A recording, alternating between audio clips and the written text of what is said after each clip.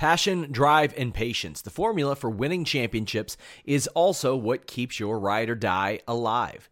eBay Motors has everything you need to maintain your vehicle and level it up to peak performance. Superchargers, roof racks, exhaust kits, LED headlights, and more. Whether you're into speed, power, or style, eBay Motors has you covered. With over 122 million parts for your number one ride or die, you'll always find exactly what you're looking for. And with eBay Guaranteed Fit, your part is guaranteed to fit your ride every time or your money back. Because with eBay Motors, you're burning rubber, not cash. With all the parts you'll need at the prices you want, it's easy to make your car the MVP and bring home huge wins. Keep your ride or die alive at ebaymotors.com. Eligible items only. Exclusions apply. This is the story of the one. As a maintenance engineer, he hears things differently. To the untrained ear, everything on his shop floor might sound fine, but he can hear gears grinding or a belt slipping. So he steps in to fix the problem at hand before it gets out of hand. And he knows Grainger's got the right product he needs to get the job done, which is music to his ears. Call, click Grainger.com, or just stop by. Grainger, for the ones who get it done. Hello, welcome everyone to The Distraction here on Fightful.com. I am Jeremy Lambert, joined, as always, by the chubby chief, Joseph Holbert. Joseph, how are you? You seem to consider my nickname there for a moment. There was a pause, a momentary sort of caution. I had one in my head before we started, and it escaped me, and so I was like, let me just go with what's on the screen. Okay. I'm very nervous about this show, Jeremy. And it's not because it's live, because we're veterans now. We know live. Yes. But I'm concerned about your branding of this program. I'm concerned about the way you've promoted it with certain topics that we're apparently going to talk about today. The thumbnail is very alarming.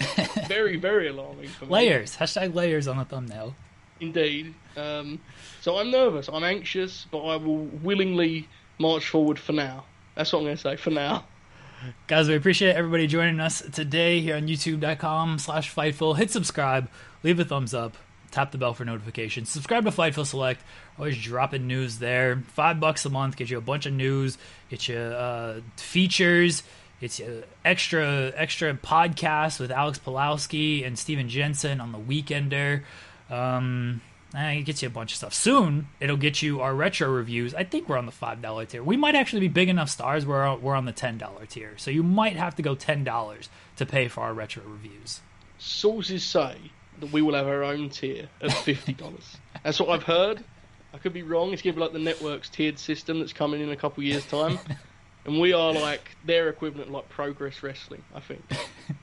Wait, we're Progress? No, we're bigger. We're bigger stars than just dumping random indie events on the weekends. Do you remember when the idea was that, like, there was this rumor Triple H was like, don't worry, Brody, we're going to get New Japan for you. You can buy it just so you can work there, okay? With that possibility. Sean has finally acquired New Japan Pro Wrestling, folks. Here we are. That's the landscape shifting announcement. That's it. That was it. They was going to announce it. They was like, is it worth running a Fightful Select ad on AEW Dynamite? And Tony, just the last minute, he put a halt to it. Disgraceful. Leave a super chat in the chat if you're on YouTube. Get your question, comment, statement read on air. That is the best way to support us and this show and everything we do. We really appreciate that. A lot to talk about today, mainly basketball. I don't want to talk about wrestling. We're talking about basketball today. Before we get into any of that, we're going to switch the format up. Usually we save our retro match review for the end of the show.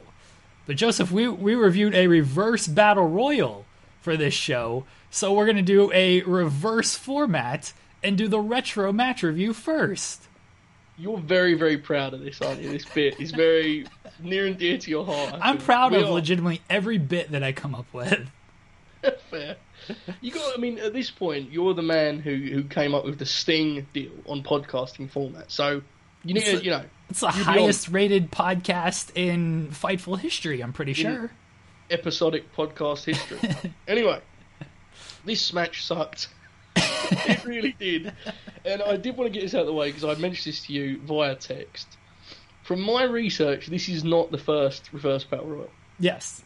I believe Abyss won the first one in 2006, but this is the famous one, I feel, because it was on Bound for Glory, which for anyone that doesn't know is in fact TNA or now Impact Wrestling's like WrestleMania, yes. basically.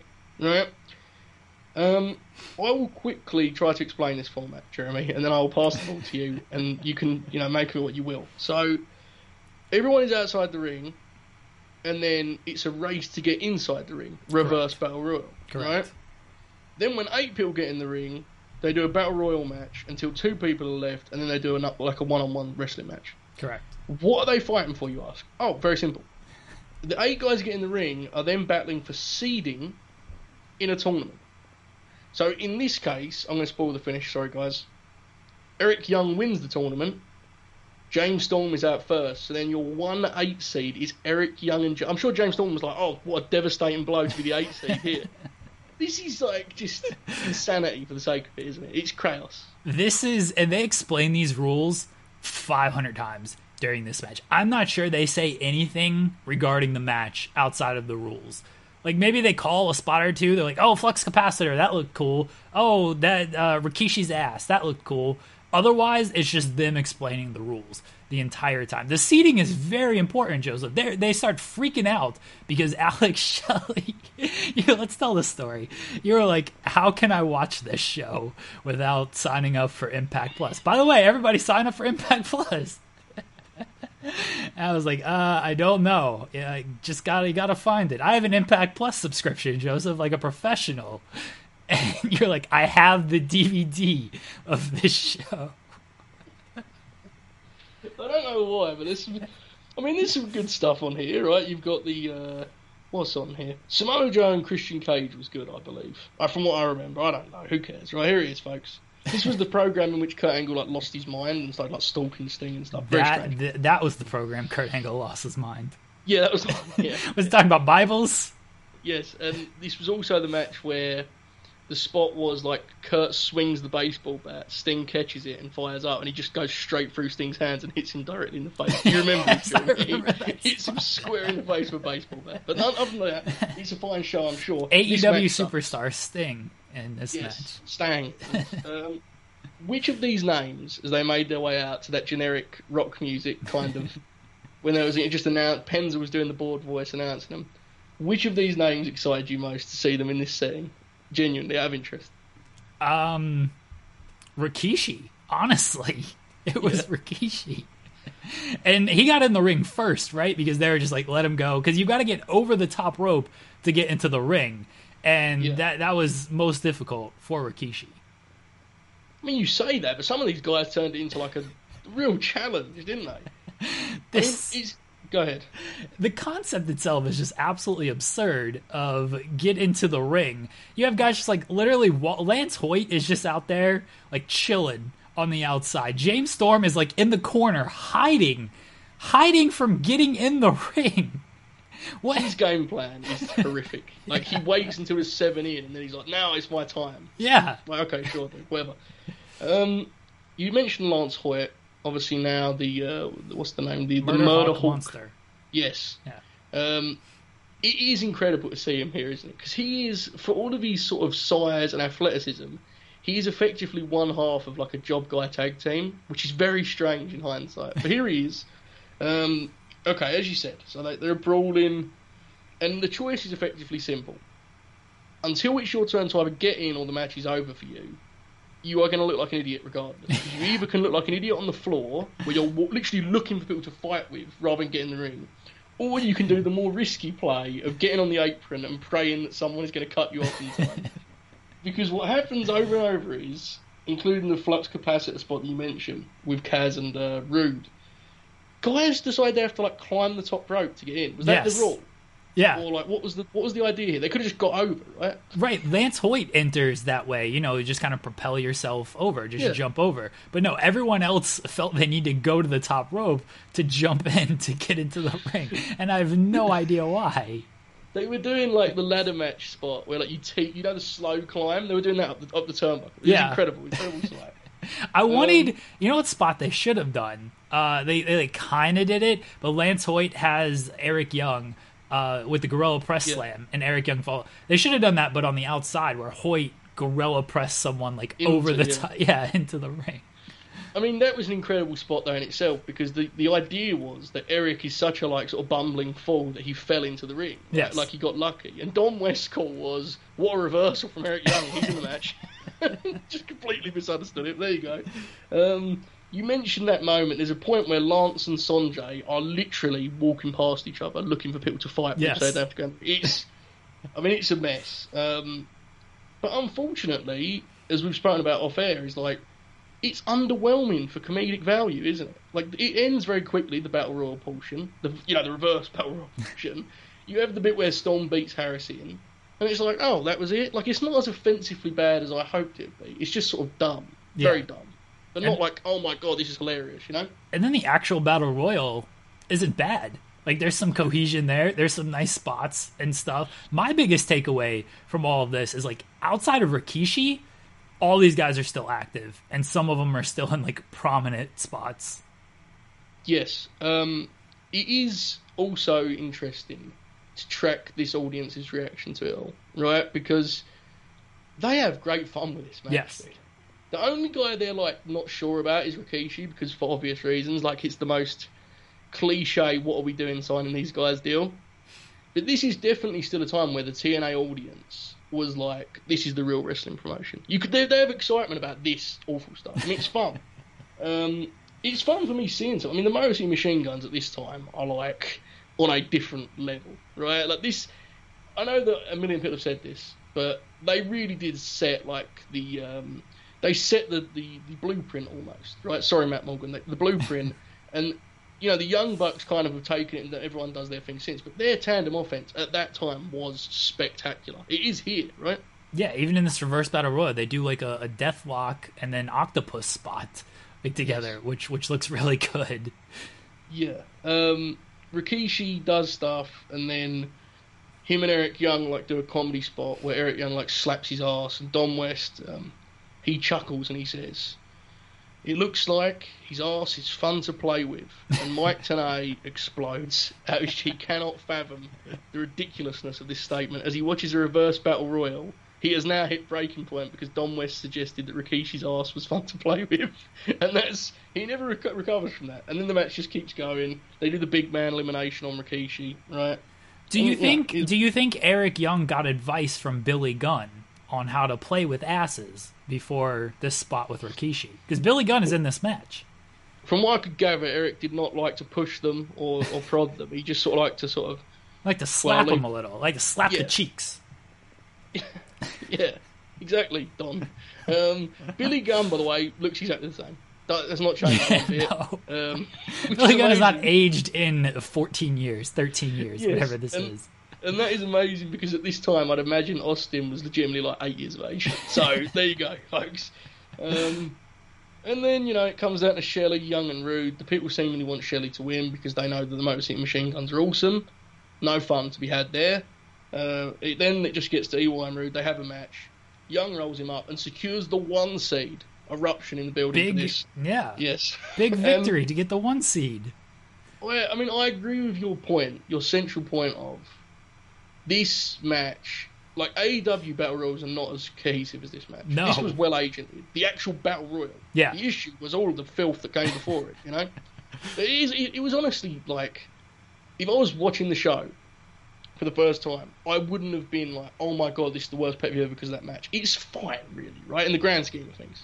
Here's why this match is actually revolutionary, and people should copy it and bring it back. All right? Because Battle Royals, the issue with them is, you imagine if this match started with just 16 men in the ring. We'd probably be like, oh, this kind of sucks. At least the first half of it, as guys do their usual, let's toss them over the top, hold on kind of spot. Guys just getting tossed left and right. Once you get down to 8 men, it's a great Battle Royal.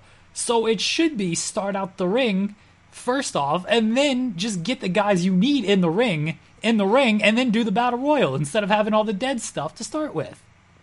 I mean, if we didn't have to watch the first part, then yeah, we still have to watch the first part. So, sure, I mean, it's fine with me. I mean, here's the thing that's interesting about this time. as this match ends, and then we do a hard cut to Pac-Man Jones, who is being announced. He's had this incredible impact on TNA, and then, you know, R-Truth, Ron Killings is like, not wrestling tonight, cannot wrestle. So there's that. And I'm sitting there watching this, and it brought me back to, I think it was Bischoff, that around a month or so ago was like, at TNA's best, it was better than AEW. And, like, I think both of us are pretty fond of TNA. Like, you know, the sort of glory days TNA. Like, I'm not sure that's true, man. Like, even at TNA's best, it had absolute insanity like this taking place. When was TNA's best? Yeah, I was going to say, when was TNA's best? When the X Division was just firing with the AJ, Joe, Daniel stuff? Was that probably the best? But then on top you have... Yeah, on top is all the Jarrett stuff, and that's the issue. I don't know, like, to me, I'm not sure they ever produced a product that was like... I mean, AEW has a lot of flaws, but it's generally sort of... There's an audience for most of it. There is some stuff on some of these TNA shows that is just, like, mind-numbingly bad. And I say that as someone who likes it. It just is. I don't know.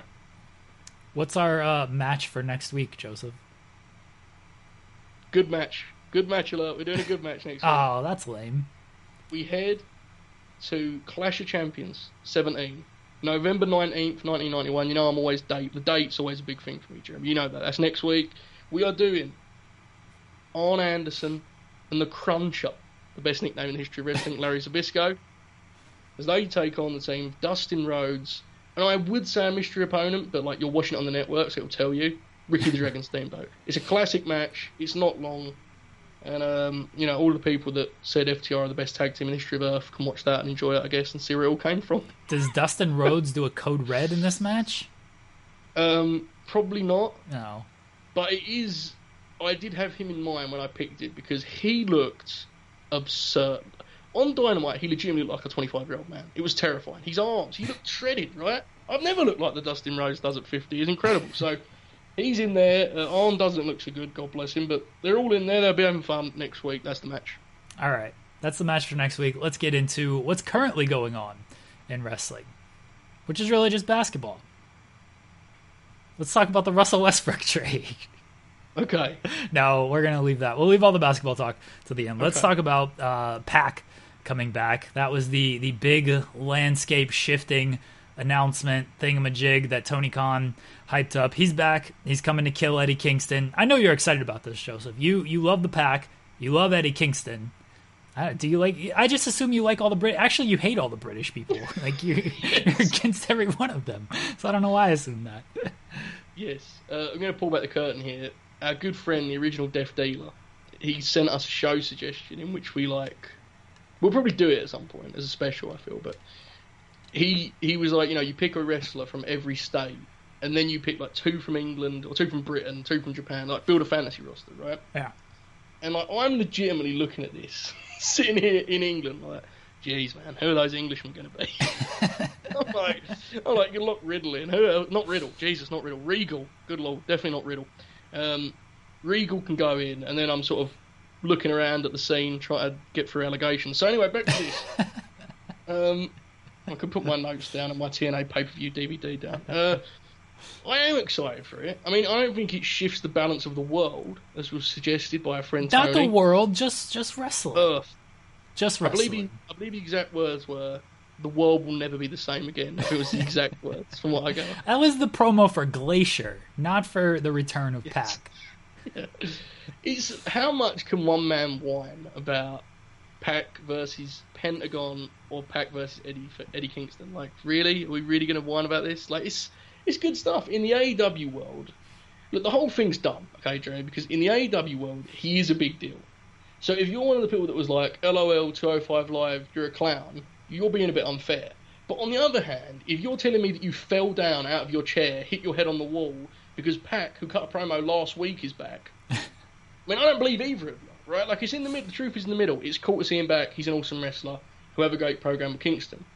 Like, what else is there to say? I kind of was amazed the takes people got out of this. Aren't you? Well, the takes people got out of it is because Tony Khan is a wrestling promoter, and he just went full hyperbole on this. If Tony Khan just does, we got a great show, we got a nice surprise at the end, make sure you watch the whole thing. It'd be great. By the way, why is he going out in front of the live crowd and being like, hey guys, make sure you stick around to the end of this show. You just don't want to miss this. Is the live crowd just going to leave in the middle of the main event? Nah, I'm out in the middle of this Pentagon and Phoenix match. I'm tired of watching these two guys have a great match. I'm leaving.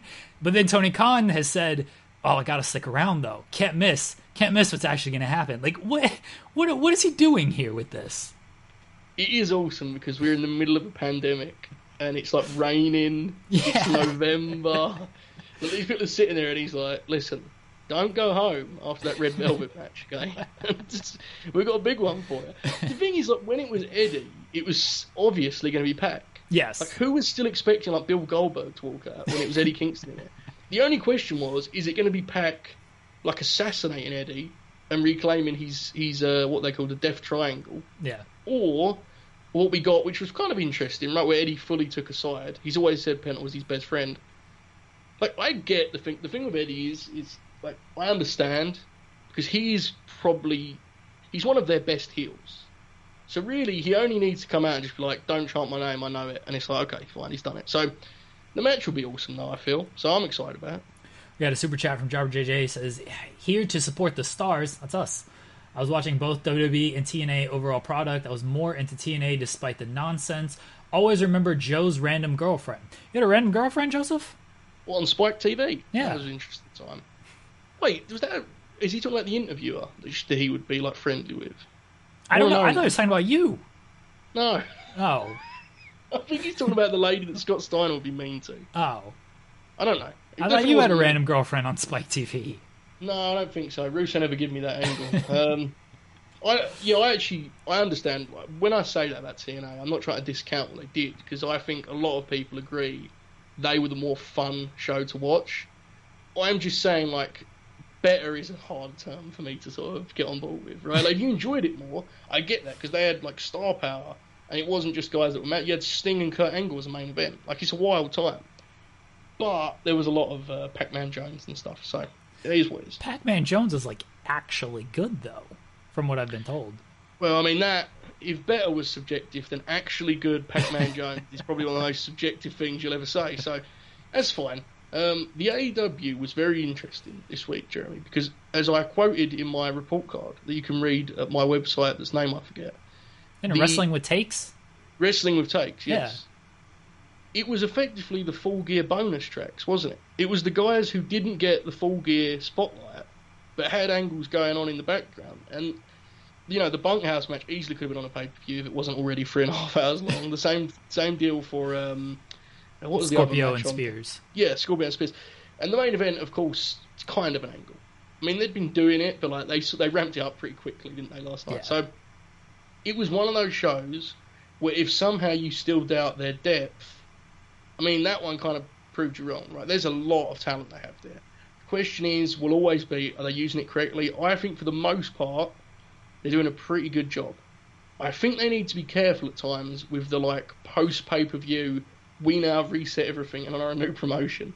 I don't know if you need to do that. When Cody came out and he was talking about MJF and then he did the deal, which we're not going to get into, and all that stuff, it's it almost feels like it's a new show now. And I think they want that to be the case.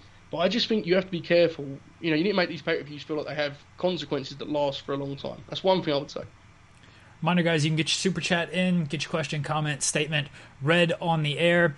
As far as the post-show, it definitely...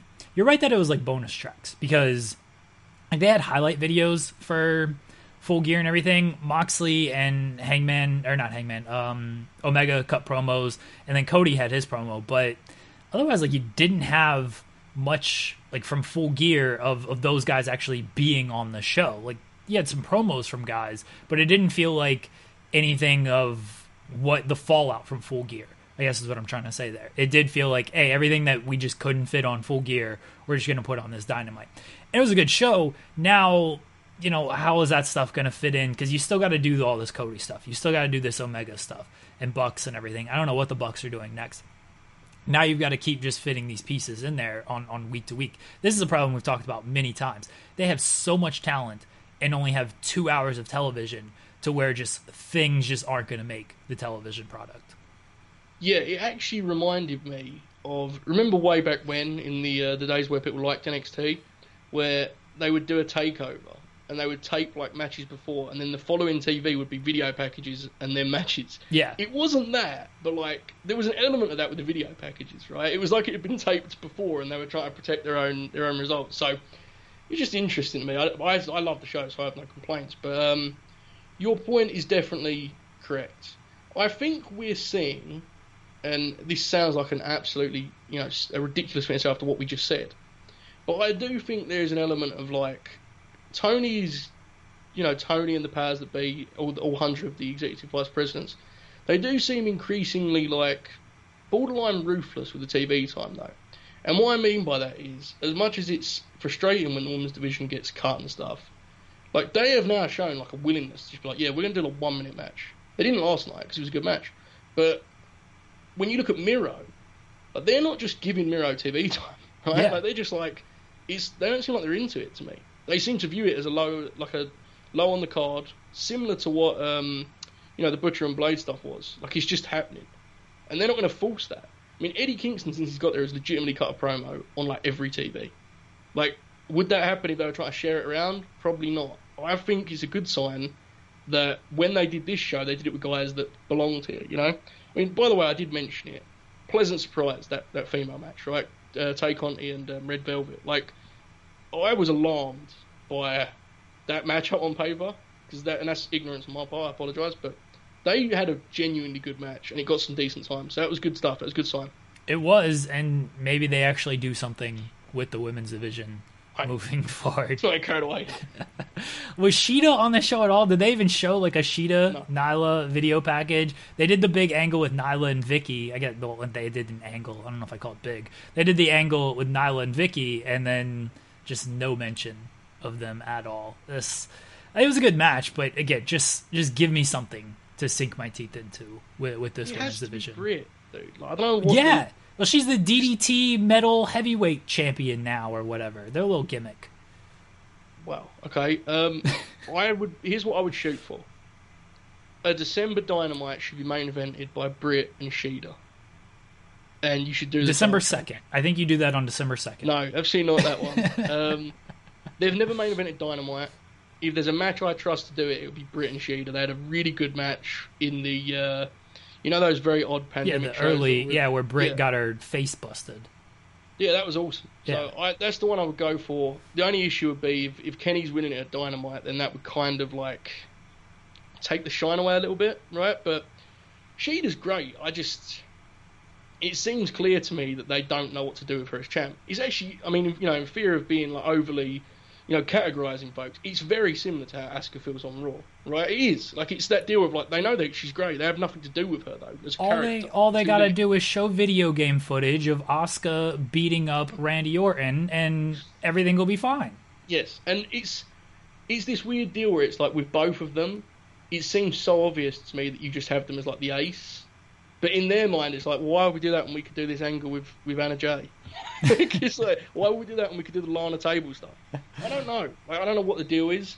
But it is interesting to me, the parallels there with just the absolute, just non-effort in featuring their women's champs. It's weird. We got a super chat from Taxel who says, nothing gets me to forget wrestling is a work quicker than mask removing. Eddie is coming across as a great heel. Excited to see where this goes. What do you think of the mask removal in Phoenix and Pentagon?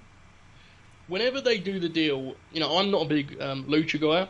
Whenever they do the deal where the mask is like still on but shouldn't be, it reminds me of Eddie and Ray from Havoc all those years back. It's just what I think of, and that's what I always will go to, especially with Phoenix, right? So, I can't compliment Tony Schiavone enough for like hitting the gear necessary to do that stuff with Eddie, because someone needed to do it, right? Kingston's going to be there regardless. You've got to match him in some way. And Tony seemed genuinely devastated at what he was watching. It was awesome stuff. I loved that match. Their first match was great in the sense that they did the deal where it was like, it was an athletic showcase that became heated because, brother versus brother.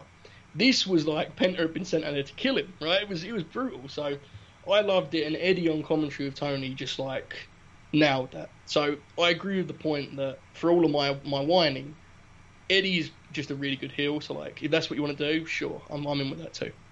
Do you have anything else on Eddie and Pac? This is your bit. I don't care about it. Wow. I don't care about wrestling. I'm here for the basketball talk. Okay, it's fine. I am just intrigued as to what the match looks like. I'm interested how it comes out. I think it could be very, very fun. So I look forward to it. That's all of my optimistic wrestling talk for this week, Jeremy. I apologise.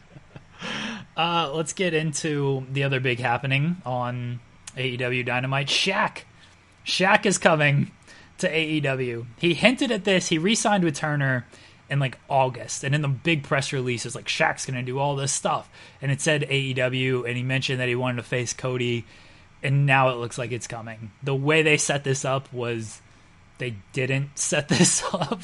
Cody just got interrupted by Jade Cargill, who was like, "You've awoken a sleeping giant," and then she said, "The sleeping giant is Shaq," and I guess we're getting Cody and Shaq. This isn't really for us. I know you're going to say it is because basketball, yeah, Joe, but like seriously, it's a publicity play. It will do some awesome like Twitter memes as Shaq gets in there and like does whatever he's going to do. It will be funny. Do I care about it in any way, shape, or form? Absolutely not. It How does nothing dare for you? me. I'm sorry, man. I just find like, and it isn't an AEW thing. It isn't you? If you watch this show, you probably know. I just don't care about these things generally. So. Do I have any faith in Shaq putting effort into this? I could not have less. I could not have less faith in him doing that, but I'm sure he'll have fun. So Who is the babyface and who is the heel in this? Hang on a second. What year is it, Jeremy Lambert? We're not allowed babyfaces and heels. Oh, true. Shades of grey. Okay, who is the darker shade of gray and who is the lighter shade of gray? Well, I mean, it's pretty close. I would say that Shaq is leaning towards the antagonist side. I would say he's darker in this case because it did appear that our friend Jade Cargill was the villain here. I would never say heel in 2020 because that would make me terribly outdated, but I would say she was almost a villain. So I would say Shaq is going to come in as a monster heel, and he's definitely not losing. So I assume it will be a mixed tag, and Jade will lose to Brandy. So good luck. Or Jade will beat Brandy, probably, right? Is that what we do? I don't know, Jeremy. You do. I don't know. What do you want from me? Brandy ain't losing, pal. Sorry. Ain't happening. She's got much more chance of losing than Shaq has or Cody has. What are you talking about? Shaq has no problem doing the job. Did you see his last years in the Celtics? He doesn't care. Listen, man. Shaq got upset that Dwight won a ring as like the 8th most important guy. He like just got enraged about it. He's not coming to do a professional wrestling match and losing to a man with a funny neck tattoo. No way, no how. Not happening anytime soon. Do you think Cody will put over Shaq, and then they can build towards the big Shaq and Jericho match? By the way, you've got to respect me sitting here and being like, you know, for all of its flaws, AEW is a competent promotion. They would never do something as silly as the stuff TNA does. Cut to us discussing Shaq and Jade Cargill versus Brandy and Cody. There it is, folks. There it is. I'm sorry, Vince. Russo, that is. It'll be fun. It'll get some... I mean, I just hope it isn't as embarrassing as the Tyson promo, which was like... That went like viral from how embarrassing it was. Don't do that. Please, Shaq. Try not to make a fool of him to that degree. But he may. He's probably going to. He's going to. He's going to. Do you think... Go ahead. Do you think we get a Cody appearance on Inside the NBA? He just comes in, like, crashes the set. Barkley's like, who the hell is this guy? And Ernie's trying to keep it together and everything. Yes, that would be awesome. I can't stress to you how much more I'd be into this if it was Barkley. It would just be so much funnier to me. Like, the idea of it is fun. Because the thing with Shaq is, like, he's such a brand. Like, he did the deal with Mania, right? He was in the Battle Royal that time.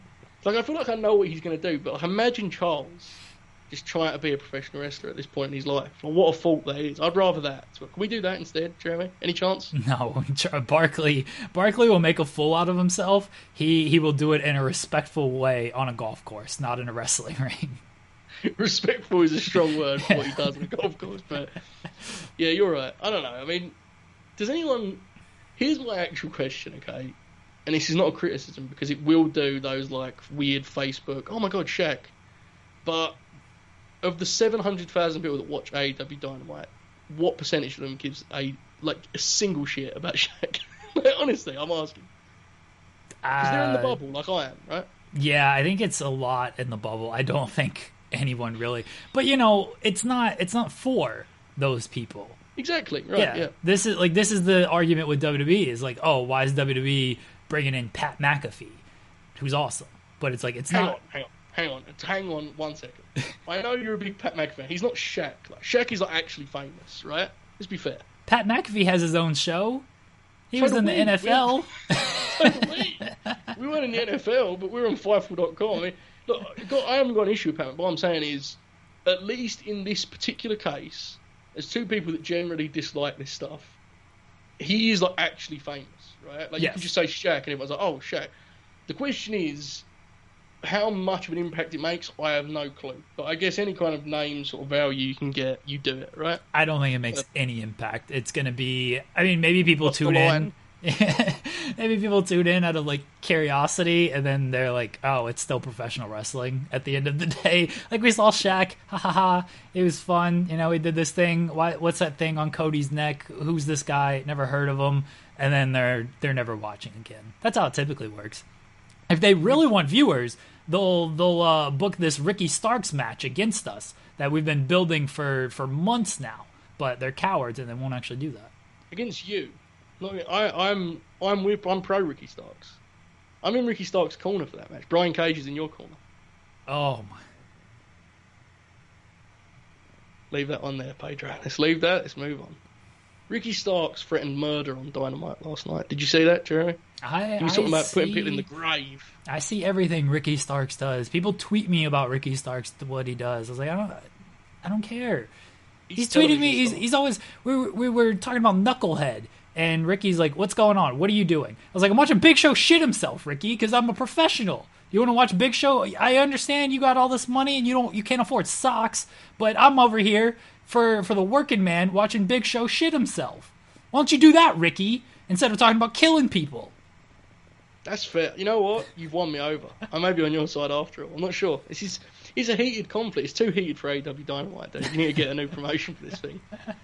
This needs to be at the Power Podium in the Corgan land. It needs to be. There you go. Anything else on Dynamite, Jeremy? I don't think so. Do you have anything? Dynamite. Kenny Omega got a good promo. If I wanted to dwell on that, I would speak more about it, but I don't, so I'm just going to leave it there. Justin Lopez says, I don't think it'll be a singles, though. I think it'll be some type of mixed tag after the events of last night. Yeah, that's what Joseph said. It's going to be Cody and Brandy against Jade and Listen, Shaq. brother, if you want to protect Shaq, you got to put him in there with two experienced hands. You got to have two strong female workers that can carry the load, brother. Okay? Brandy's the best worker in that match. I don't know what you're talking about. She's good at in some ways, yeah, she's a very good worker. I don't know. I don't know what's going on with that whole deal, but Cody, that segment sucked. Okay, that's what I'd say. It was what it was. But Shaq's coming. That's fun. Yay, Shaq. Anything from WWE you want to talk about? Does anything happen in that promotion? It's because what it is, okay, Jeremy, is I don't watch NXT before the podcast, so I literally can't talk about it. I have no idea what happened, okay? No one talks about it on my timeline. They're all blocked, they're all muted, I don't know. But by the time we do this podcast, SmackDown could have been the best show ever, and I do not remember it. And Raw is never a good show. And when it's good, I think the Randy Orton stuff is actually good. But it isn't like, oh my god, we need to tackle the Randy Orton, Drew McIntyre stuff. We've done it. It's finished. So, I guess the one thing is, Randy's keeping his belt, right? And it'll be a no finish because they've told us a million times not to expect finishes in these matches, right? I think they might switch it. They love to do this switch before Survivor Series. But why even do the original switch? To give Randy more title wins so we could get up to 16. It's all about accolades, pal. Stacking accolades. I did appreciate the scoop that was rumours say WWE is headed towards a Bray Wyatt, Randy Orton, Drew McIntyre triple threat as well. Rumours say that, yeah? Okay. I mean, I watched Raw. I was also thinking they'd do that, but whatever, some people don't watch Raw, Joseph. Some people just don't. And so if you just put it out there as rumors, it'd be like, oh, man. All right, that's interesting. I think it's I don't agree with the assertion that it's like WCW 2000 bad, bro. It's like, it's the opposite. Like, it's just a nothing. It's just an absolute. Like, you can tune in, you'll find out what happens within 5 minutes. It's fine. It's absolutely fine. If you're for some reason on Monday night and you don't cover it for Fightful.com, thinking, what should I do for 3 hours on Monday nights? Raw is always going to be there, okay? I assume. So, it will be there, it won't be, whatever. Have fun. Randy Orton's the champ again. Miz is Money in the Bank again. Alexa Bliss does funny faces. Nikki Cross is upset. Yeah, yeah, exactly. When are they going to just do the Nikki Cross match, by the way? Never. I don't think... By the way, Bray Wyatt, this man is just a genius. Just an absolute genius. He doesn't even have to appear on the shows anymore. He just has Alexa doing all the work for him. First, he just stopped wrestling. He had to do his funny vignettes and everything. Didn't have to wrestle at all. Now, he has outsourced his work to Alexa Bliss, so he didn't have to show up to the venue. I sincerely hope that he's okay health-wise after this bit that we've been doing. But yes, I hope he's okay. Because if he's not on Raw next week, I mean, we know what join Asuka. I don't know what it is, but, and this is completely unfair, Mr. Bray Wyatt, so please don't get mad at me. Bray Wyatt, the personality, does strike me as a guy that would have a few conspiracy theories for you if you asked him about the current situation. So, I hope he's well. I hope that they do the Alexa Nikki thing at some point within the next year so we can, just move on. Do you want to do... You don't. I know you don't, but I'm going to bring it up. How fun was the Bella Twins Bucks conversation yesterday on Twitter? We can do this because we do have Bucks and FTR to talk about. Why? Oh, yes, Boston. Do that bit. Do your bit. Go on. No, because that's going to transition into the end of the show with all the NBA talk. So let's do Bellas and Bucks. How did this even start? I just saw it dominating my timeline. I had no idea what, actually happened with this. I know the Bella Twins said, we got one more run in us, and, we'll see if that ever... They've been saying this, by the way, for, a year. Pretty much ever since the tag team titles became a thing. Do you know that's a thing? The women's tag team titles? I don't know if you heard about these, Joseph. I retired. Yeah. You used to be the brand ambassador. What was your official title? I don't know. It was good though, and you did a big statement for me when I retired. When I stepped down from the panel, so to speak. Yeah, tough times. Yeah, so they've been saying this for a year, but every time they say it, it's just gotta write about it. And then all of a sudden, I think one person just tweeted Bella's greater 300 greater than symbols, Young Bucks, and then of course wrestling Twitter just has to be bro, what are you talking about? Huh? This take is just garbage. And then it became this big thing. It's what are we doing here? Here's the thing that made it interesting. That was not the reaction I saw. People did the thing where it was what are you talking about? But there was a point where everyone was just in agreement the Young Bucks are worse than the Bella Twins. And I was I didn't know what was going on. And here's the thing, okay? If we're actually being as serious as you can be about such a ridiculous topic. There is a criteria we could draw up where the Bella Twins are better, right? If you just talk purely... If you're going to go with wrestling in the way of, who made more money, I assume they've made a lot more money. I don't know. They've got, 8 reality shows, I would hope. And they've been influential. So, sure, man. If you want to die on that hill, it was amazing to me seeing the conversation break out on Twitter. It was such a nothing, and it turned into a heated battle to the end. So... I'm going to make a Netflix documentary, a 10-parter on this. I'm going to interview all parties about it. We got to start doing this on Twitter. I mean, I try sometimes, but we just got to throw out these wild takes and then just blow up with them. What can we come up with that the people on Twitter can be oh my god, you're ridiculous, but you can make an argument for it? I've got it. Okay. Original deathmatch dealer, Luther, greater than the Nature Boy Ric Flair. That's not an argument, though. That's fact. Oh, true, yeah. Well, we need to compare him to someone what about Absolute Ricky Starks? Who's better, Jeremy? The original deathmatch dealer Luther or Absolute Ricky Starks? Again, this is an easy one. What has Ricky Starks ever done? Has he main evented Dynamite? I think he has, actually. Yeah, he did. He died in that match. Yeah, he did. Yeah. Him and Luther had very different main event experiences, but the end result was still similar. Has Ricky Starks gone to Japan and gotten blown up? I don't think so. What has Ricky Starks actually done? Oh, gotten blown up, literally, you mean? Yeah. I thought you were making a commentary on Van Carly. I was going to say, that's a bit tough. I don't know, man. I mean, we need to figure this out. This is what the people need to help us on. We need these. We're not as good at this gimmickry that people do on Twitter, right? Like, I never would have thought, oh, the Bellatons are coming back. Let's bury the Young Bucks. I'm not clever enough. I'm not smart enough for that. I just make like vowed wrestling media tweets that like 4 people get and enjoy it. That's all I can do at this point. I don't know. We got to take back the takes for the boys. I think that's what we got to end up doing here. Okay, that's what we got to do.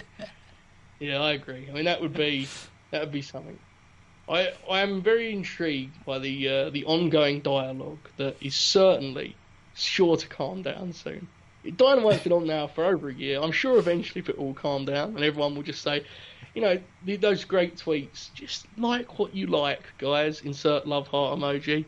It's fine. And then the next day it's like, this sucks, that sucks. Eddie Kingston's a cosplayer. We're going to do that? You're going to do that bit again? No, absolutely not. Never again. That knocked my internet connection away. That was terrible. It did. It really did. Okay, I don't. When you need mealtime inspiration, it's worth shopping Kroger, where you'll find over 30,000 mouth-watering choices that excite your inner foodie. And no matter what tasty choice you make, you'll enjoy our everyday low prices, plus extra ways to save, like digital coupons worth over $600 each week. You can also save up to $1 off per gallon at the pump with fuel points. More savings and more inspiring flavors make shopping Kroger worth it every time. Kroger, fresh for everyone. Fuel restrictions apply. Save big on your Memorial Day barbecue, all in the Kroger app. Get 3-pound rolls of juicy 80% lean ground beef for $3.49 a pound with a digital coupon. Then get select varieties of flavorful Powerade, Body Armor Super Drink, or Arizona tea for 77 cents each, all with your card. Shop these deals at your local Kroger today, or tap the screen now to download the Kroger app to save big today. Kroger, fresh for everyone. Prices and product availability subject to change. Restrictions apply. See site for details. No, just do your this goddamn Lakers Celtics deal you want to. The greatest rivalry in all of sports, the Young Bucks and FTR. That's what the thumbnail on this episode says, right? Yes. Go where you want to go with this, and I'll try to adjust accordingly. So the Young Bucks wore Lakers gear, the FTR wore Celtics gear. It was very obvious what they were doing at Full Gear. I had people in my mentions, Joseph, Mr. Wrestling NBA crossover, saying it's a reach, it's a stretch, it's presumptuous to think this is a thing, and then it was a thing. What I want to know is why the hell did they do it? What sense did any of this make? The Young Bucks are Clippers fans, all right? They're sellouts, is what the Young Bucks are. Here's one thing you will never say about the Bella Twins. They didn't sell out. They did it all on their own, Joseph.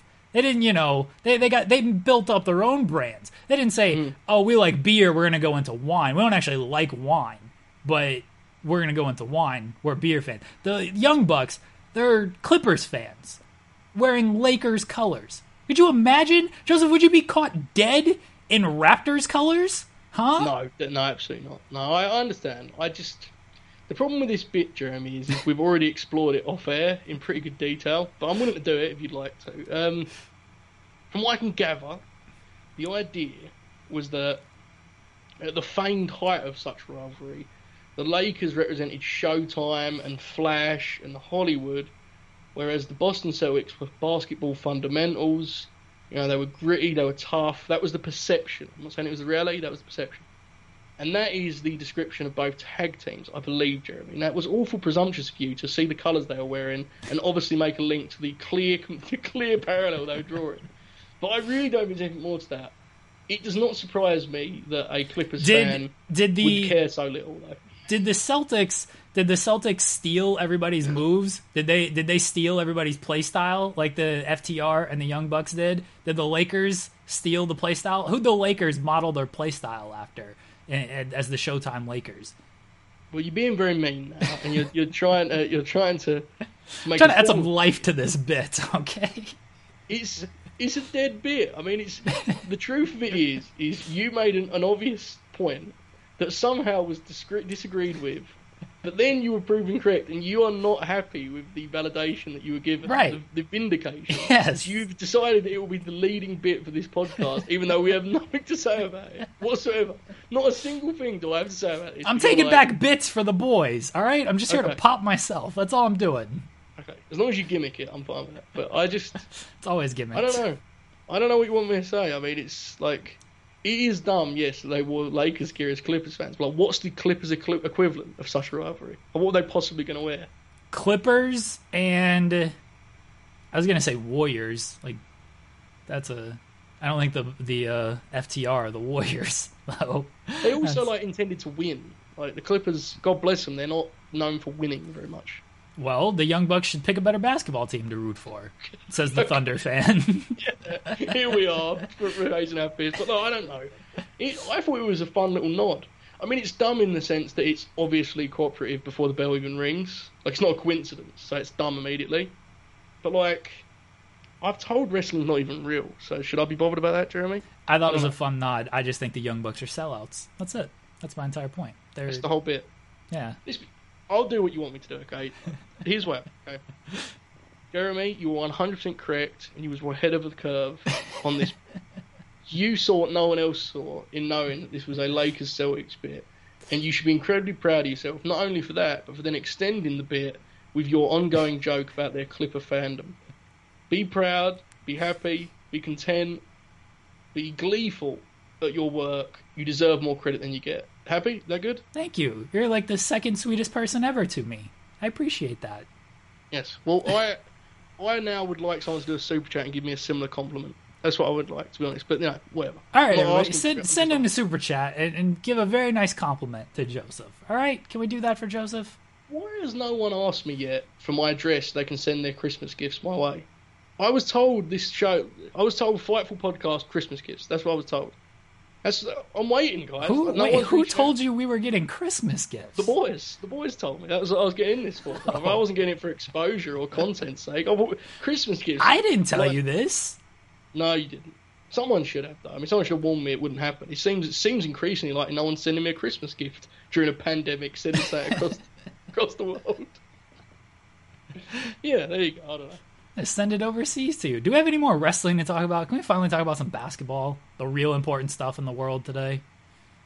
Is there any wrestling you would like to talk? Do you want to talk about Honor? Honor is real? Want to talk about that? I haven't watched that. Okay. I'm sorry. There's an Impact special this week on Impact Plus that I definitely have and you don't.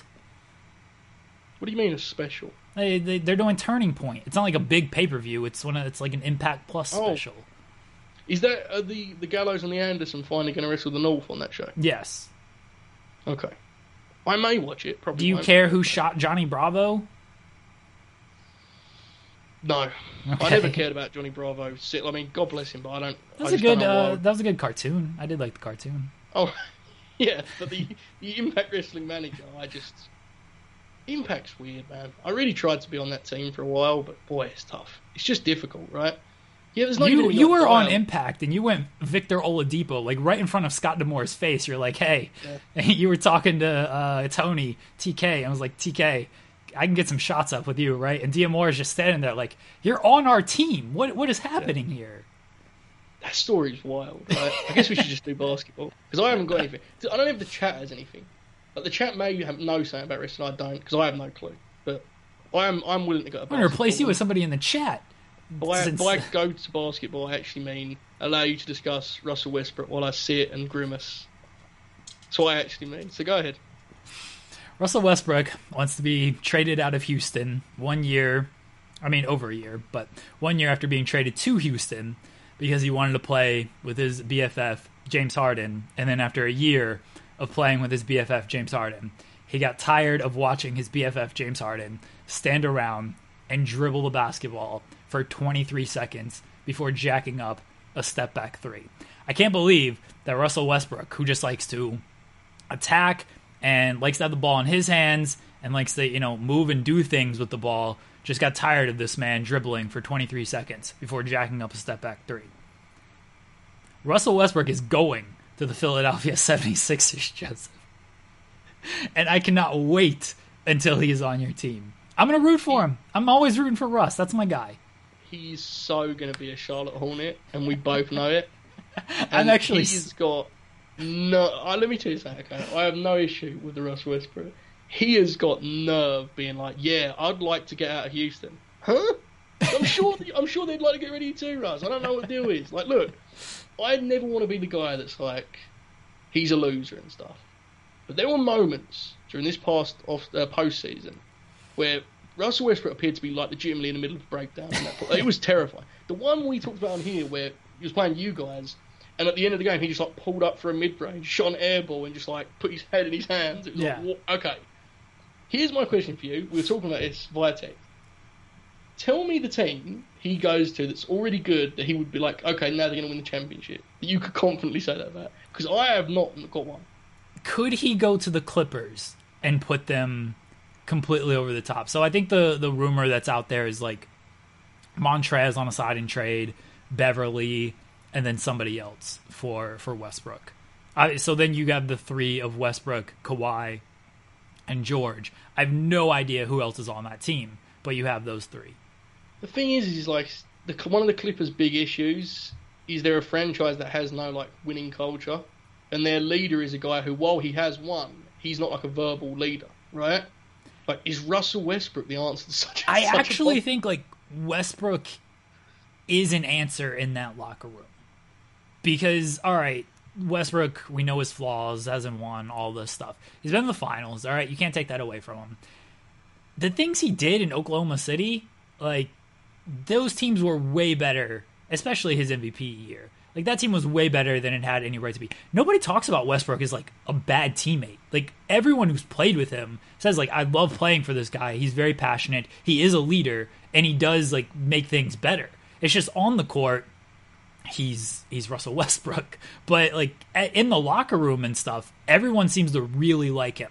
And I think if he stepped up, because I don't know if you read the Athletic article, but apparently there was, like, a big scene in January where the Rockets lost and Westbrook was in the locker room, like, trying to hold everybody accountable, including himself. Like, Westbrook, all his flaws, the guy's going to be accountable for himself. Can't just on the court, he's Russell Westbrook. But he was trying to hold everybody accountable, and a lot of players were receptive to it outside of James Harden, who was probably just like, whatever, just let me take my step back threes and shut the fuck up. Sure. But, like, you're Matt Jackson, okay? Big LA Clippers fan. And you are about to go out for a rare, in fact, the first ever conference finals for them, right? That would be, if they got to conference, it would be their first ever, I believe. Right? I don't think they got that far. Yeah, I believe so. And you look at your lineup and you see Paul George and Russ, and you're like, yeah, we need to rely on those guys to deliver in this spot. You know how that feels. I mean, you experience the evidence that makes me very concerned about such a thing. The thing with Russ is, it's like, there's a team you can build where he's super fun, but that team has such an obvious ceiling, right? So then it becomes, okay, can he fit into like a top-heavy team, which is what the Clippers would be. And I just don't know. It's probably the best one of all the options, right? Would we say? Westbrook in Milwaukee. Hey man, that fit with Giannis is filth. We can't do that. We can't Why? do it. Why not? Because the whole deal with them is their whole offense is stand around and wait for Giannis to get greeted by four men. He'll kick it out, and then Westbrook would say, "Oh, cool. Now let me drive into those four men too." It would not be good. I don't feel. It would be similar to Houston in that if Westbrook can get into the free throw line and attack, like Westbrook was very good in Houston until the bubble when he had injuries and he had COVID and everything. He just kind of fell apart. But like from January until really December until things shut down, like Westbrook was better than Harden in Houston. Even Houston fans said this. I agree, yeah, but the problem is then what is he was unlocked by the fact that they did the whole we have no center deal, right? Yeah. And it was but Milwaukee can do that though because Brook Lopez can stretch out. They have Giannis. Like, he's basically their center, effectively. Yeah. But if Giannis is willing to do like pick and roll, I'm talking myself into Westbrook. You're in the gym and you just try to convince yourself this is a thing. It's incredible. I want Westbrook to win a title so bad, and I'll be much more happier if it's not in Houston. Because I was rooting for him. I didn't want it to happen in Houston because fuck that team. But I want Westbrook to win a title so bad. Here's my pitch. First off, Jobber JJ says Joe's a bigger star than he thinks. Joe thinks he's the biggest star in the friggin' world. So speaking of such, Fight TV, like, what is the deal? You're flirting with me on Twitter. You follow me. Everyone says you follow everyone. I want codes. Can you let me do one of those competitions where I say, follow this account, follow that account, retweet this, retweet that, I'll give you a code. Can you please? Everyone watching this tweet Fight TV, it's all I want. I want none of it. All this, Joe, you deserve better. Oh, you're the best writer in the history of the world, Joe. I don't need any of it. Just give me Fight TV codes, please. I don't even have to share them. Just give them to me. Good Lord. Why don't we have Fight TV codes? By the way, we haven't got a blue tick. That's it. Every blue ticker, it's like any event in the world comes when it's like, next week, here it is. Follow me. Follow this. Follow this dipshit. Follow that dipshit. I don't care. Let me be a dipshit. I'll be a dipshit. Let me do a code for the Eddie Kingston event next week. That's good for my brand. Okay, that fits my brand. Yeah, you should be the only person giving out codes for the Eddie Kingston bit. Like, nobody else should be allowed to give out those codes. I agree, and I don't think... they send those those little cute tweets like, who is your favourite wrestler? And yesterday they was like, who is your inspiration for wrestling? And I said the honest answer, Jim. I said, Fight TV code competition. That is my inspiration for wrestling. That's all I want. That's my dream. And they just they're like, yeah, we'll like this tweet, we'll follow. More DMs. Come on, let's go. The full super chat is Joe is a bigger star than he thinks, bigger star than Sean. You have great takes on wrestling, and Eddie Kingston is the GOAT and future AEW champion. That's not like super complimentary towards Joe. You're just more complimentary towards Eddie Kingston. That really encapsulates my brand in many ways, doesn't it? Yeah, that was not a great... You should have told me that before I did the whole bit about promoting his own event. You should have told me, because I wouldn't have done that. Okay. Thank you very much, anyway. I appreciate it. Here's my trade offer. Russell Westbrook for Steven Adams and Andre Robertson. Who says no? Okay, I actually want this to happen now. This is what you deserve. You deserve to just have more fun with us, and you can grin wide, and we'll have fun. We're rolling out a lineup of Westbrook, Paul. He's staying. We're just gonna keep him. Why would we trade him? Shea at the 4. Right? Yeah, Shea at the 4. Schroeder at the... I guess Russ would play the small forward. Chris Paul at shooting guard. Dennis Schroeder at point guard. Shea at the 4. And then Baisley or Dort at center.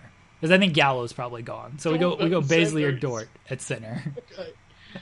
That would be tremendous. Yes, you should do this. I was amazed. And so some of my friends... I saw Andrew Thompson. Andrew, if you're listening to this, I'm very angry with you.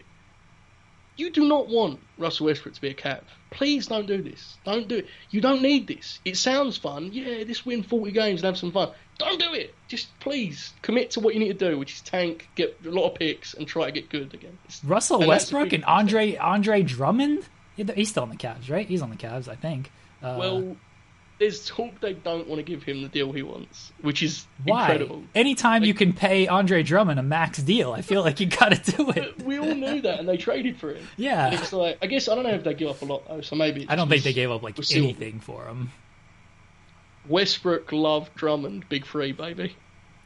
I mean, I'd be fine with the Westbrook in Cleveland.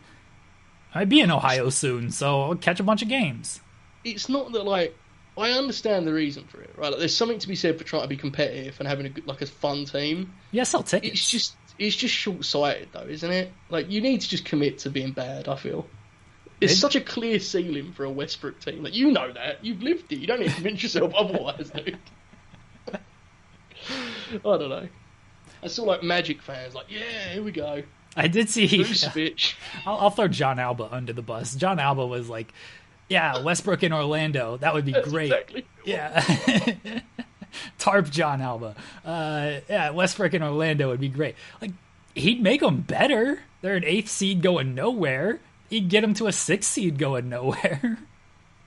He wouldn't even get them to... Because the 6 in the East... Okay, I'm going to try to do this. This is very hard for me.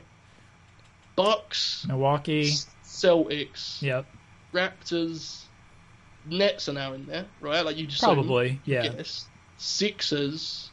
What we at, 5? How about that? We have 5 right now. Yeah. I get 3. So who else is there? I guess it's not the Pacers. The Heat. Yeah. Miami. The Heat. Yeah. Made the finals. Yes. All right. So that's 7 teams. All right. So it gets into the 7th seed going nowhere. Gets him 1 seat higher. Okay, you're right. I'm sorry, I was totally wrong. That's a much better move than I realised. Yes. 7th seed. Oh, they're unlocked, baby. Let's go. They need to just get rid. They need to start fresh. But someone will do it, and it'll be fun, I guess. Whatever. I want him to go to the Spurs. That's where I want him to go.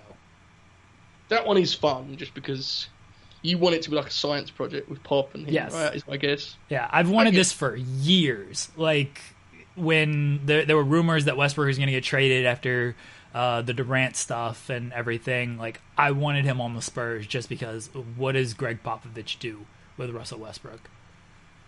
Not a lot, I'd imagine. I imagine it's probably bad, but I agree with you, it's fun. The thing is, the West is just like, it's ridiculous, right, at this point. You got to believe it's going to, I mean, I know that they don't want to, like, they seemingly want to retool rather than rebuild, but I don't know. The other thing with Westbrook is, how many years has he got left on his deal? 2. 2 more. Okay, 3. That's not 3. Bad. Oh, 3. Oh, yeah, 3 years.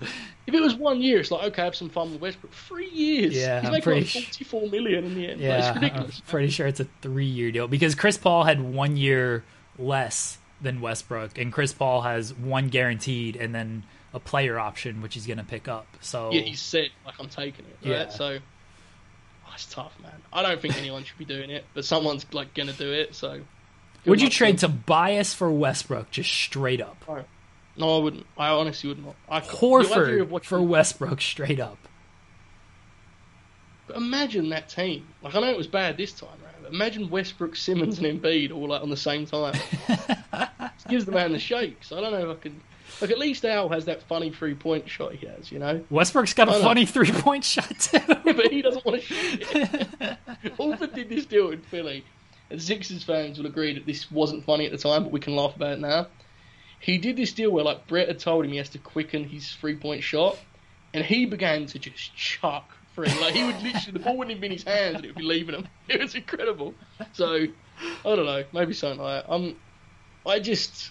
I never want to be the guy that's like, oh, Westbrook actually sucks. But at this point, he's very difficult to fit in, is all I'm saying. Yeah, okay? he is. I love Russell Westbrook. He is. I would love to see him on, like, the Knicks or the Hornets to just where, or even the Cavaliers. Like, let him go to a bad team to where he can just put up triple-doubles and have a lot of excitement and stuff. It would be terrible for him. Like, I'd actually feel bad for him to be in that situation, but that's probably the best situation for him right now. I do think it'd be much more fun as an NBA scope. He'd get so lost in those, though. It's like, oh, look what Westbrook did on this Hornets team that's going nowhere.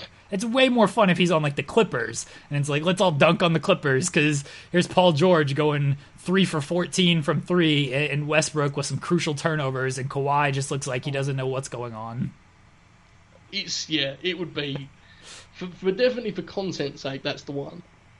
It seems more likely to me that it'll be the Hornets or something like that. But look, man, if his worst case scenario is he makes $44 million while like having a bad team, sure, like it could be worse, you know. What do you think of the Chris Paul rumor that's out there with Phoenix?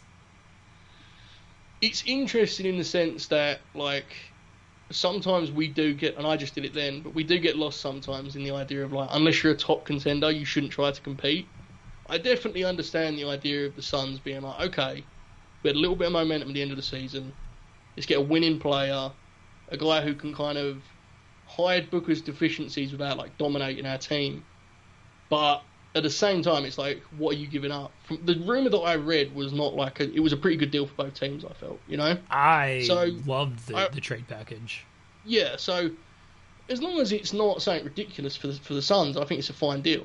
Like, the thing is, Rubio did make them better, right? From what I can gather, like, having an actual point guard did help them. And obviously Chris Paul was that times 10. So, sure, man. It's not like the blockbuster move people wanted, I feel, for Chris Paul. But it's fun. It'll be cool. It's the exact type of move that, as a Thunder fan, I would want for Chris Paul. Like, I don't know what kind of blockbuster is really out there, given money and everything.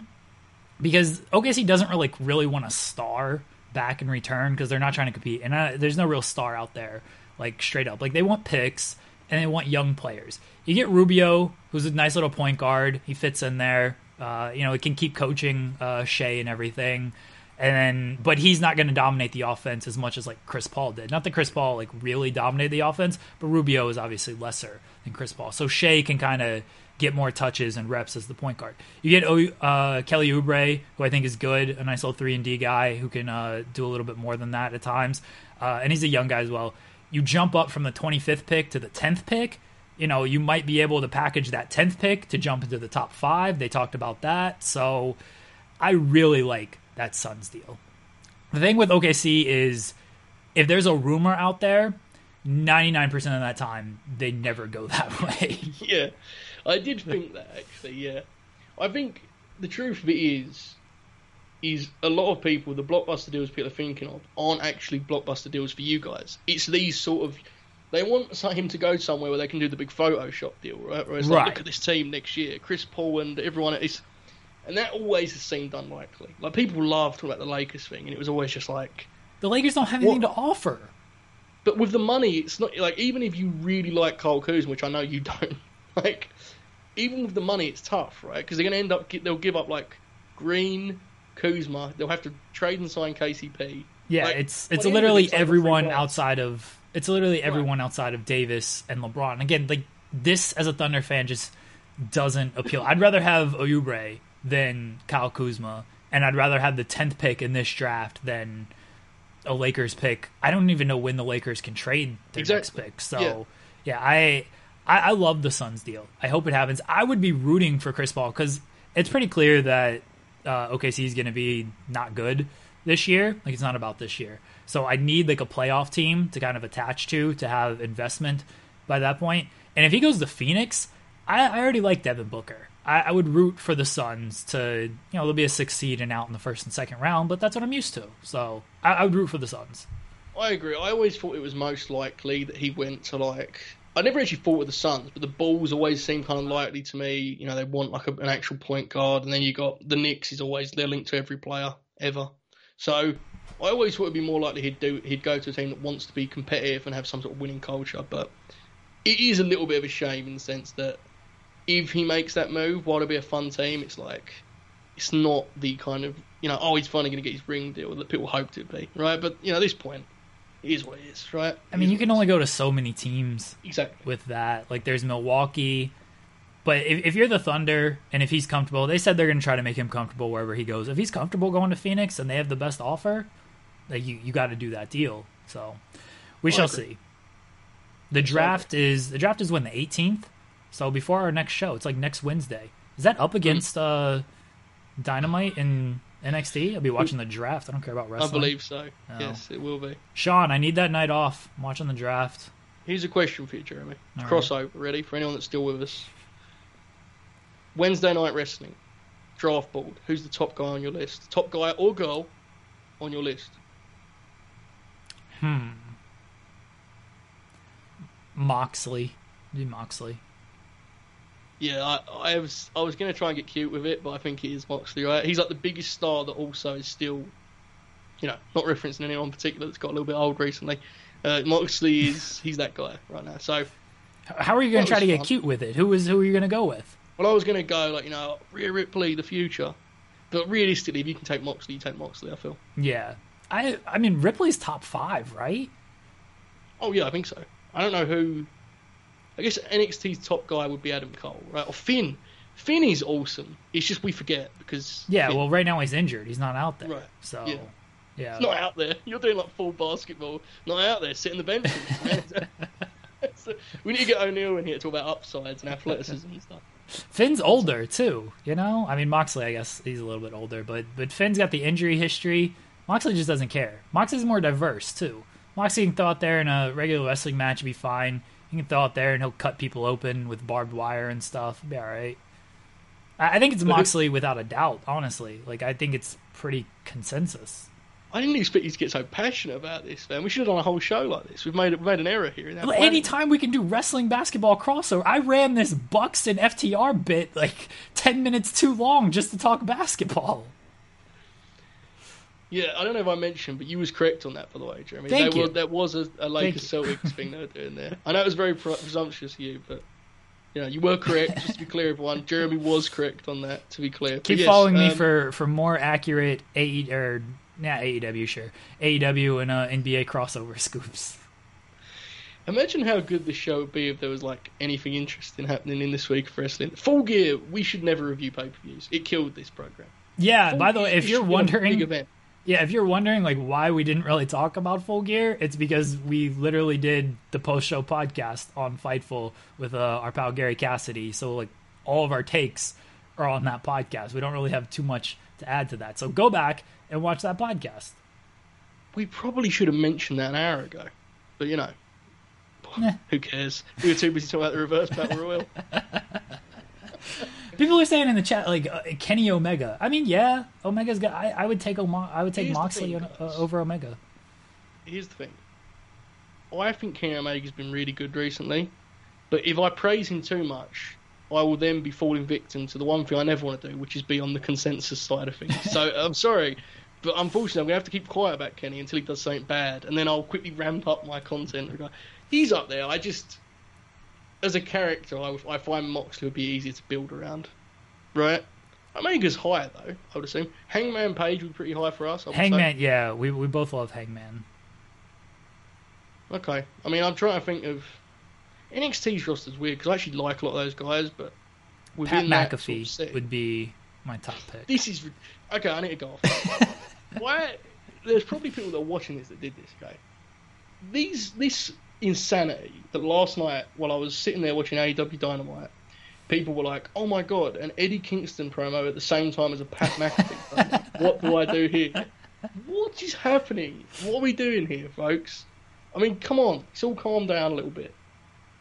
That's all. Pat McAfee ain't showing up as some cosplay guy, alright? He knows who he is, okay? He's got his little jean shorts on, his little For the Brand t-shirt and everything. He ain't trying to pay tribute to nobody.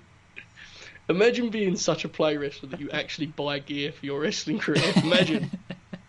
Should be a real play wrestler and wear street clothes. He's a street guy. Do you know what? I actually couldn't believe it, Jeremy. Eddie came out on Dynamite and he had a microphone. I was thinking, as a street guy, why would he even use a microphone?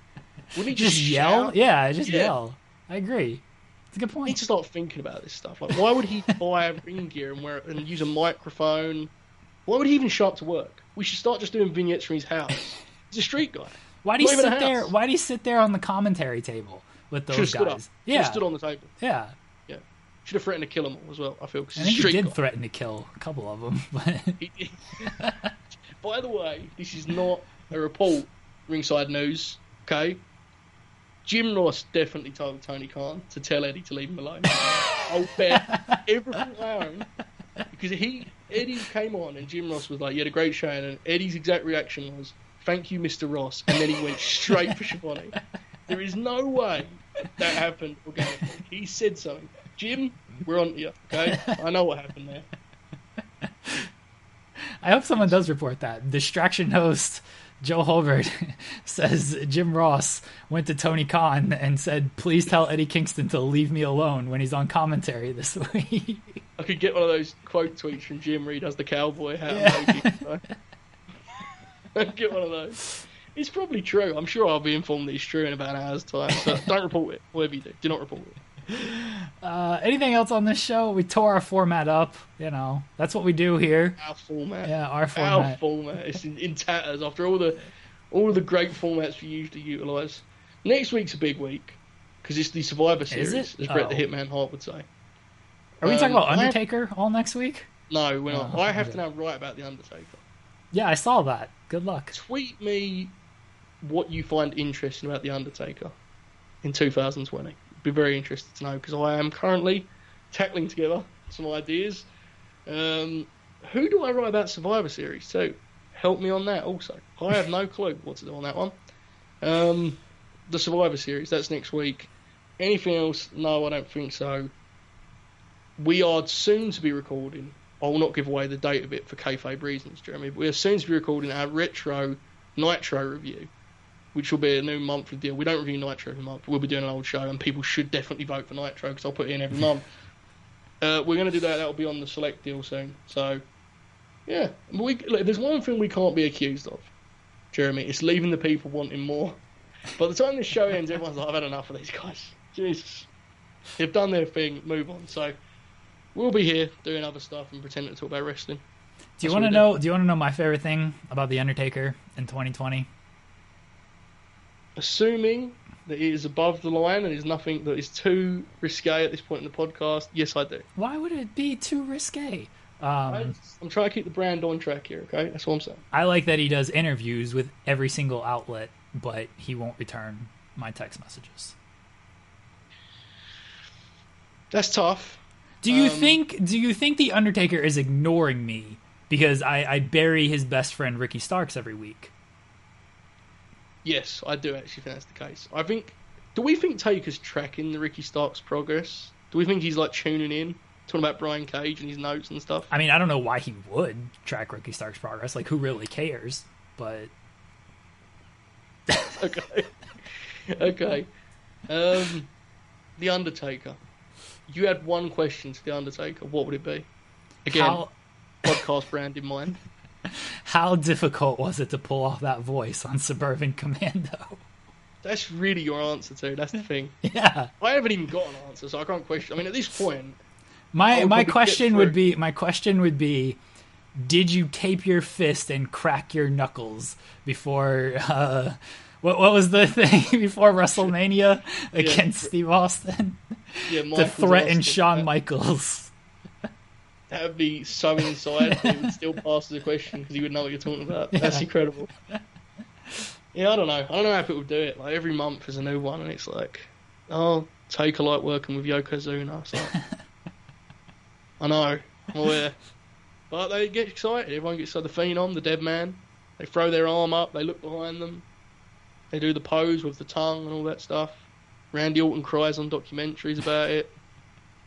Everyone has a great time, and now I have to write a feature. I have to seek new ideas, fresh concepts. You were so...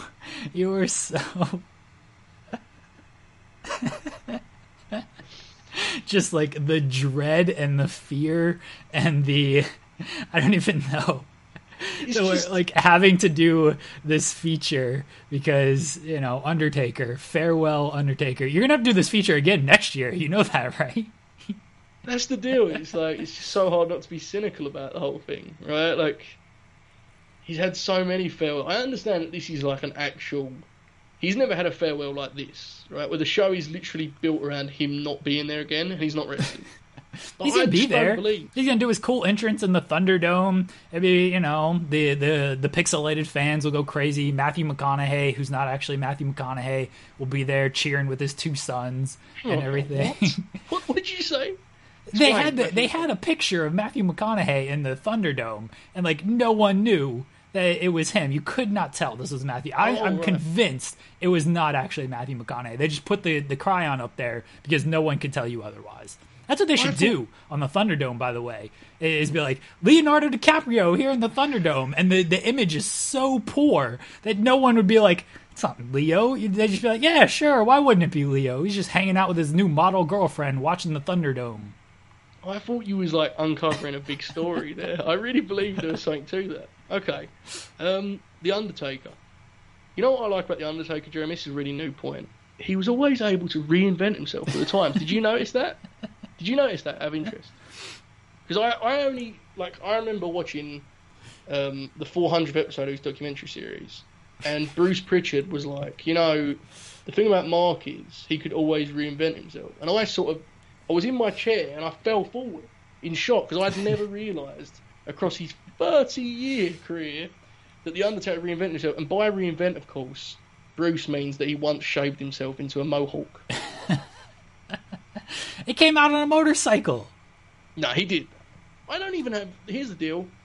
I'm not even like a guy who's like, Taker actually sucked. Like, I think Taker was good. I just don't know what's left to say. I honestly don't. I mean, everyone just is like, locker room leader, reinvent, motorcycle, Shawn Michaels, storytelling, good night. And it's just, I don't know what's left at this point. I don't even like the Shawn Michaels matches particularly. Do you? Are you a big fan of those matches? You strike me like you could really enjoy those. The WrestleMania matches? Oh, yeah. Mm-hmm. Oh, yeah, I enjoy the WrestleMania. They feel like you're... Yeah. I could see you kind of kind of grinning at those as a young man. But I mean, they're cool. But he's the Undertaker, right? He does the thing where he's the Undertaker. He comes out. That's the best description of the Undertaker I've ever heard. Sometimes that should be like, go ahead. That should be the column. I don't know what your title is, but the whole feature is just he's the Undertaker. He does things that the Undertaker would do. He's like, sometimes he's like, Vince, I would like to come out to Johnny Cash. And Vince is like, sure. So he does it once, and then Vince is like, can we go back to the Dong now, please? And then he's like, I would like to come out to Metallica. And Vince is like, sure. Can we go back to the Dong now? And the only time he got away without the Dong was when he did a match in a boneyard. Boneyard being the key term, because it's definitely not graveyard. And then the Metallica played, and he did the thing. And he looked, and then everyone went, that was the best farewell for The Undertaker ever. You know? And then he was like, I'm now going to do my actual farewell at the Survivor Series. And people said, yes. In front that's of going to be the pixelated best. fans. Yes. That's going to be the best farewell ever in front of the Skype screens. You know? And he's going to come out, he's going to do the thing where he gets on his knee and he does the tongue. And then what music is he going to come out to? Is he going to be the Johnny Cash? No, it's got to be the Dong. Gotta be. The Dong. What about Limp Bizkit? That would be. I want Dead Man Undertaker coming out the Rollin' from Limp Bizkit. I think that'd be fantastic. Kid Rock too. Yeah. Kid Rock. And then he's gonna be on his bike and he's gonna drive up to the top of the ramp and he's gonna go like this. He's gonna turn around and he's gonna go, and they'll go big fireworks and everyone will go, what a send off for the Undertaker. And then he'll be back at WrestleMania 37. And then the Fiend Bray Wyatt will come out with his hammer, hit him over the head, and we'll have a match set for WrestleMania. And we will do the mixed tag that I advertised last week of Michelle McCool and Mark Calloway, because he's no longer the Undertaker, as they take on the Fiend Bray Wyatt and his killer clown friend Alexa Bliss. That'll be the WrestleMania main event next year in front of many Skype screens. And then at the end of it, what they'll do is Taker will walk up the ramp with Michelle McCool and they'll both look behind, they'll go boom like that, and the fireworks will go and everyone will go, what a send off for the Undertaker and Michelle McCool. Repeat, rinse, repeat, same deal. But good luck to him. I'm going to write a feature about him. This whole thing started because Sean messaged you and said, can you do an Undertaker feature? And you just went on like a 10-minute sarcastic bit of The Undertaker. Again, I don't even dislike The Undertaker. I just like when he does the thing where he goes like this and everyone does they screenshot and they go, what a send-off for The Undertaker. He left his gloves in the ring. He could never come back. We should do it. We should do it right now, Joseph. Let's turn around. I have literally no room. I think I can do this, but I can't spin the whole way. I'll destroy myself. I think It'll be I very can bad. the headphones. I'll take the headphones off. Okay. Okay. Should I announce it? Should I do so what the are we doing? Twitter? So it's just get down like that. All right. Here we go. Turn around.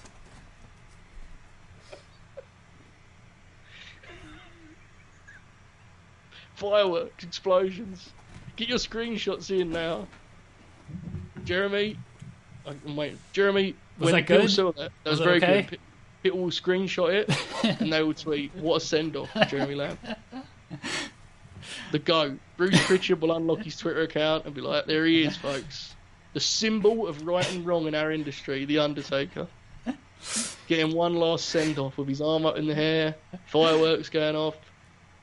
I mean, the only question is, like, when he does the look behind, like, will he put his tongue out with it? Because sometimes he does the tongue and it's really, vivid imagery. But other times he just sort of glances. In fact, he may actually he may turn around after the arm already has gone up. I'm not sure. I have to rewatch some tape this week when I do my feature about The Undertaker.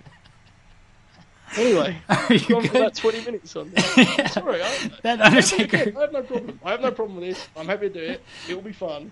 But I feel this has been a podcast bit worth doing, so here we are. I'm sorry. Your reflections on The Undertaker lasted longer than his career. Sure, that's impossible. That's not happening. But I just like it. I do like it when he walks up the ramp, he puts it on, he turns around. I'm sorry, that's what I like, okay? I also like when he does it when he lifts his arms up and the lights all go and he does the eyes thing, I like that one too. He has loads of good ones. I like the tongue. I do like the tongue. The kneel, the tombstone thing. I like when a guy stands over him in the corner and punches him and then he last rides them. I like that one. And then at the end of it, of course, he walks up the ramp and he does and he pulls his straps down. The straps go down as well. The straps go down, the arm goes up. What a set. Chilling, says Michael Cole. That's chilling. The Phenom. Jim Ross is talking about his use as a power forward in college. Incredible times. Baron Corbin tweets that's his inspiration right there. Alexa Bliss tweets #locker room leader. Nia Jax tweets #this business. That's it. That's all she tweets. Doesn't need any more. It says it all. What a send off for The Undertaker. Amazing. You good? You good? Okay.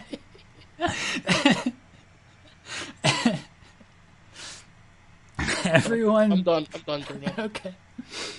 I don't even know. Look, we'll be back on Tuesday. I don't know. We're reviewing Pro Wrestlers vs. Zombies. Everyone follow Joseph on Twitter. Who's a zombie? No. And he walks up the ramp, he swings his arm in the air, and he gets a big send-off. I'm going to tweet The Undertaker. I need an open invite to Matt Hardy and Kurt Angle to come on the show to talk about Pro Wrestlers vs. Zombies. And I'll also tag The Undertaker. If I just assume he's in the film as one of the zombies. Do you think we could get the zombie for this film, Pro Wrestlers vs. Zombies? I actually think the zombie he'll be at the tribute at this Sunday. He'll be there live next Sunday. He'll be there live to see The Undertaker when he walks up the ramp and swings his arm in the air and everyone says, what a farewell for The Undertaker. I think the zombie will actually be there for that. I hope so. You can follow me on Twitter at JeremyLambert88. I don't know what we're doing anymore. I don't know, everybody. Yeah, go to Fightful.com. Sign up to Fightful Select. All that fun stuff. We'll talk to y'all later.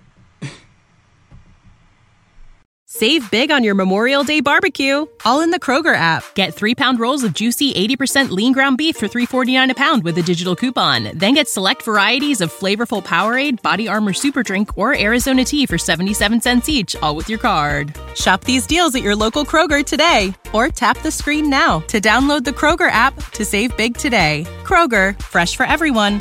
Prices and product availability subject to change. Restrictions apply. See site for details.